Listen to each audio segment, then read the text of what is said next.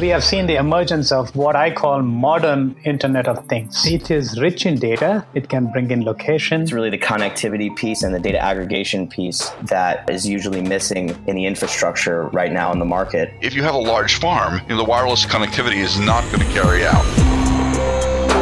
This is the Industrial IoT Podcast, your B2B show for the best thought leadership in the industry, bringing you education, information, and inspiration, only on market scale. Network looks stable. Let's connect. As technology has continued to grow, it's started to touch every aspect of our lives. Not only do we have smart TVs on our walls and smartphones in our pockets, but now the cities where we live are getting smarter too. As migration from rural to urban living has steadily increased, the need to create more efficient cities has grown. But how can cities that are already large to begin with accommodate even more growth? Well, the first step in answering that question is smart lighting, according to my guest on today's podcast, Anil Agrawal, CEO of Simcon Lighting. He says cities really have to learn to become more efficient with their use of resources. One of the reasons why he believes cities should start with smart lighting is because it offers a good return on investment. He says if you look at a typical city, 40% of the electricity spend goes towards powering streetlights, and that if Simcon can offer solutions that helps reduce those costs, that's an obvious benefit to cities. But it's not just saving money. He says that smart lighting can also help protect citizens that live in cities by using apps that help alert first responders for emergencies and in other instances. He says if you think about it, Simcon has the ability to affect the lives of millions or even billions of people living in cities across the globe. Without further ado, here's my conversation with CEO of Simcon, Anil Agrawal. All right, joining me today on the Industrial IoT Podcast is Anil Agrawal. He is the CEO of Simcon Lighting. Anil, thank you so much for joining us on the podcast today, sir. Yeah, thanks for having me. Yeah, absolutely. So we know that Simcon is very involved with smart lighting and smart city technology, and I'm wondering just from you, what are some of the recent innovations in smart city technology that have you particularly excited? Yeah, let me first talk about, there's a lot of hype around smart cities, and there's a lot of questions about what a smart city is, right? All of us talk about smart cities, but just wanted to set the stage right about our definition of smart cities and why do we need smart cities, As we all know, cities have been around for centuries, nothing new. And the question is why cities have to be smart today. That's a big question that all of us are asking. And as far as we are concerned, the answer lies in urbanization. If you look in 1900s, we had only 2 out of 10 people living in the city. By 2050, there will be 7 out of 10 people who will be living in cities. So there's going to be 2.5 billion more people, moving into the city, and that is putting enormous kind of stress on the resources that cities have at this point. And that's why cities have to really learn how to become more efficient with the use of their resources, and that's the reason why they're all talking about becoming smart. So I think that's what we believe is the reason for cities to become smart. And I know you had 2 questions about smart cities and smart lighting. And what we have seen is most of the cities start with smart lighting. And the reason they start with smart lighting is because it has the most ROI. If you look at a typical city, 40% of the electricity spent goes towards powering street lights. And the solution that we have, in terms of connected lighting can save them 30% on the energy cost. It can save a lot on 70 to 80% on the maintenance cost. So that's the big ROI, and that's where they start. So I believe smart lighting is one of the first apps or the first steps towards smart cities. And Simcon is really leading the way in that. And one of the things I wanted to ask was smart lighting definitely gives you a good ROI, but it also makes communities safer places to live, work, and play as well, right? Oh yeah, sure. I think one of the applications that we have is what we call is a blue light app. And if you go to a campus today, you can see all these kind of big blue light kiosks. And those kiosks can now be converted into kind of an app on your phone. So a student can download an app, and if they feel threatened, you can shake your phone or press a button on the phone, and lights within a particular geofence, maybe 50 meters, 100 meters around that student can start blinking or become bright, and the campus security can be notified. So definitely, lighting does provide a lot of opportunity to make our communities safe, whether it's a campus or whether it's a downtown or whatever. So definitely lighting does help in the safety, improving the safety of cities across the globe. And in a couple of different instances, I'm thinking maybe specifically of like an auto dealership, your smart lighting can serve a dual purpose of highlighting an inventory, like cars or something along those lines, while also keeping patrons and other people safe because of the well-lit areas. Oh, yes. I mean, typically what we have seen, if you look at, some of the car dealerships, they are very, very bright, right? I mean, definitely car dealers like to keep their lights very bright, and that becomes like a night pollution, for the citizens who are staying around it. So where this technology can be useful is you can keep them bright during the early hours of the night, but as you get into the later hours, you can kind of dim them. So, it's not a light pollution for the citizens. So it's a win-win for the dealership because they can keep their dealerships pretty much lighted. And also, you can kind of put in some kind of motion sensor, so you can put cameras along with the light. So if there is somebody who's trying to steal a car or something else, this motion sensor can detect an activity which is beyond normal hours, or there could be a camera, and it can provide safety. It can provide for the safety and security as well. You were mentioning earlier just about how many people are moving into our cities, and a UN estimate from 2015 said that about 3 million people were moving into cities every week. I think that just goes to highlight how much urbanization is going on around the world these days. And I'm wondering just what are some specific ways that connected and smart lighting can help smart cities just accommodate this mass migration of people into cities? Yeah, I mean, as you can imagine, right, let's say you have a city and in that city you get 10 times more people, then what do you do? And the thing is, cities have to provide power. I mean, they have to provide street lighting, they have to provide better quality of air, and they want to provide better traffic and all that stuff, right? So how do you do it?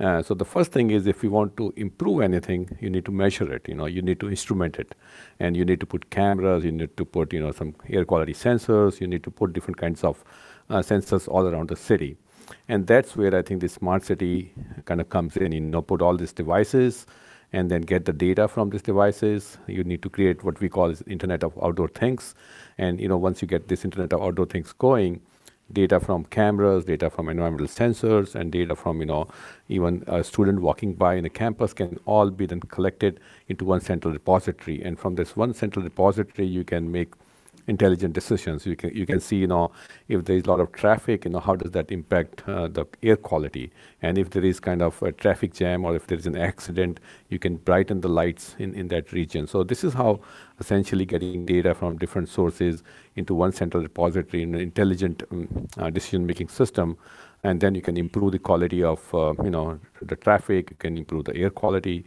you can improve lighting. So that's how you kind of get all the advantages of a smart city. And we tend to think of smart cities as being the big cities, in New York or, Paris or something like that. But this can also be implemented in small cities fairly easily too, right? And sometimes it's those small cities that actually lead the way in innovations like this. Yeah, absolutely. I mean, that's what we see. The really exciting thing about this whole thing is this whole phenomenon of smart cities is not limited to the big cities. We see news all across. Just I was reading an article today that there's a small city in Moscow that's doing it. So this is all across cities, small, big. Every city is thinking about it, and I believe smaller cities have a bigger opportunity. It's easier for them to implement certain things. They don't have to think a lot. So I believe I think the small cities can take the lead, and small cities are taking the lead across the globe, and it's happening all across. So the Jamaica Public Service Company recently selected SIMCON for a nationwide intelligent streetlight implementation. I was wondering if you could tell us a little bit more about that project. Yeah, if you think about, cities are talking about smart cities, and Jamaica being an island, I mean, they had this whole concept of smart nation. They were thinking very big. They were talking about smart nation. And again, if you look at the islands, you don't really have like, power generation like we have in big cities. It's sometimes diesel generated. It's very expensive. The power is, 5 or 6 times more expensive than we would find in the US. And they have a lot of incentives to save energy. It's for the limited resource. They want to save energy. And again, at the same time, they wanted to implement this vision of a smart nation. So SIMCON came in, and at this point, we are just doing the first phase, which is putting smart lighting, and that's all done. They are going to be in 3 phases. We have completed almost like phase 1.5 at this point. And once we have all this lighting up and going, the next phase is going to be putting all different kinds of sensors. So we are in phase 1 of a complete Smart Nation implementation at Jamaica. So the next time, actually the first time I visit Jamaica, how will things be different? How will I perceive things to be different? Or will it all be stuff that is occurring kind of behind the scenes that I won't be aware of? No, I think if you go to Jamaica, you will have better lighting because they would have converted to LED, so it will be brighter. They will have controls, so you will be able to see lighting getting different levels of lighting. So if you go late night, you will have dim light. You won't have these lights blasting all across throughout the night. And at some point, they're going to put some motion sensors. So what's going to happen is if you're driving by during late night hours, lights will come up. Otherwise, they will all stay dimmed. So you'll have less light pollution at this point of time, and they'll be saving a lot of energy. One of the barriers tends to be maybe the cost associated with a city converting into being a smart city. How do you help cities balance that cost that they might be seeing up front with an understanding that it might help pay off for them in the long run? That's a good question. As we said, cities have to do all this. They have to provide all the services, and they don't have truckload of money to kind of do all this.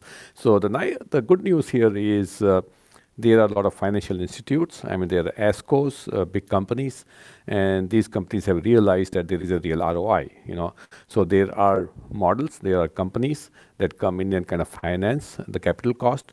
So somebody would come in and they can talk to the city that we will replace all your lights and convert them into LEDs and provide all the services, the smart service services that you're talking about at no cost to you.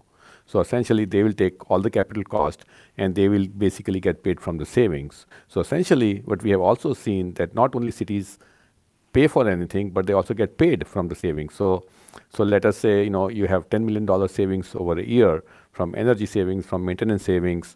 This ESCO will come in and even pay the city $2 million. So at this point, cities get new infrastructure and they get paid from the savings. So I think it's a win-win for everyone. Yeah, absolutely. And if people are listening and they think this is very interesting, where can they go to get more information, and what resources exist for people to learn more about smart cities and smart lighting? If you search the internet, today Google has everything. So you just search smart cities, you will get all the information. Definitely you can go to our SimCon website at simconlighting.com. We do have a lot of information on it. We have a blog on it, so you can look at the blog. We continuously blog about stuff that we see, that we hear, and that we listen. And again, as we said, this is a very, very global market, and we have implemented our solutions in 21 countries, about 150 cities. So essentially, we get to know a lot, and it's all a global perspective. And we share some of this information that we get through our blogs. And there are all other companies, that essentially, work in the space. You can just Google stuff and kind of get more information. But yes, we also provide on our website at simconlighting.com. It really feels like you guys have thought of everything when it comes to how to utilize smart lighting to keep people safe. I was just reading about your first responder application, and that certainly seems like something that could save lives and be a good resource for cities and for people when it comes to keeping first responders and people that are there in the early moments after an accident safe. Yeah, absolutely. I think this is very interesting. All the several years, companies like us have been talking about savings. We all talk about why should you implement smart lighting is because of savings. This really is a different concept. It's not about dimming, it is about uplighting. So what is happening is, the cost differential between a 60 watt LED fixture and a 75 watt is not that much. So a lot of the cities today are oversizing their LED fixtures, and then they run it at a dim level out of the gate. So they might be running at 60% dim level all the time. So this gives them the ability to uplight, go another 40%. And this is the first responder app that we have. So if there is some kind of an emergency situation on the street, and the first responder can press a button on an app on their phone, and the lights within a certain region will all become 100% on. So essentially you get more light. And as we all know that if there is more light, you can improve the efficiency of the first responder. So that's the whole concept. Again, a very neat application of just lighting. It's really fascinating and really, really interesting. And finally, I wanted to know just what excites you about what's coming, down the pipeline. What do you see happening in the next 5 to 10 years that really makes you excited to be a part of smart cities and smart lighting? I think we are very excited about this space. One of the real excitement is this is one of the businesses that is a real, huge business and has a very big social impact. If you think about, we have the ability as a company to influence the life of millions or even billions of people living in cities across the globe. We can help somebody, find a parking place faster, so he's not spending time looking for a parking space, so he has more time to spend with his family. We can help cities reduce their energy costs. We can help those cities, kind of maintain their equipment better, so they can improve, the availability of those lights. They can do all that. They can improve the quality of the air. So essentially, it has a huge social impact. And again, I think we are very fortunate to be in this space wherein we can make this impact. All the team at SimCon really, is very excited with this possibility of being able to improve the quality of citizens, all across the globe. So it's a very exciting time for us. I think I join just about everyone listening when I say that the idea of spending less time looking for a parking place is a very, very exciting one for me. I have to say that. And again, also about campuses, right? So safety is a big thing, right? When we have more people coming into the city, the crime can go up. And if you can make the campuses safer, if you can make the cities safer, if you can help the first responders, kind of respond to emergency situations much faster, you can make the lighting inviting and more exciting. I think it really helps to make cities, better place to work, live, and play. Absolutely, and that's the goal, and that's what's really, really exciting about what you're doing there at SimCon. That's Anil Agrawal. He is the CEO of SimCon Lighting. Thank you so much for joining me today, sir. Thanks a lot. Thanks for your time today, and I hope this was useful, and maybe this podcast can help a lot of people across the globe, in what they're trying to do, and maybe they can motivate young professionals and young entrepreneurs to join the force, Thanks once again to Anil Agrawal for joining us on the Industrial IoT podcast. That's all for today's episode. Thanks for listening.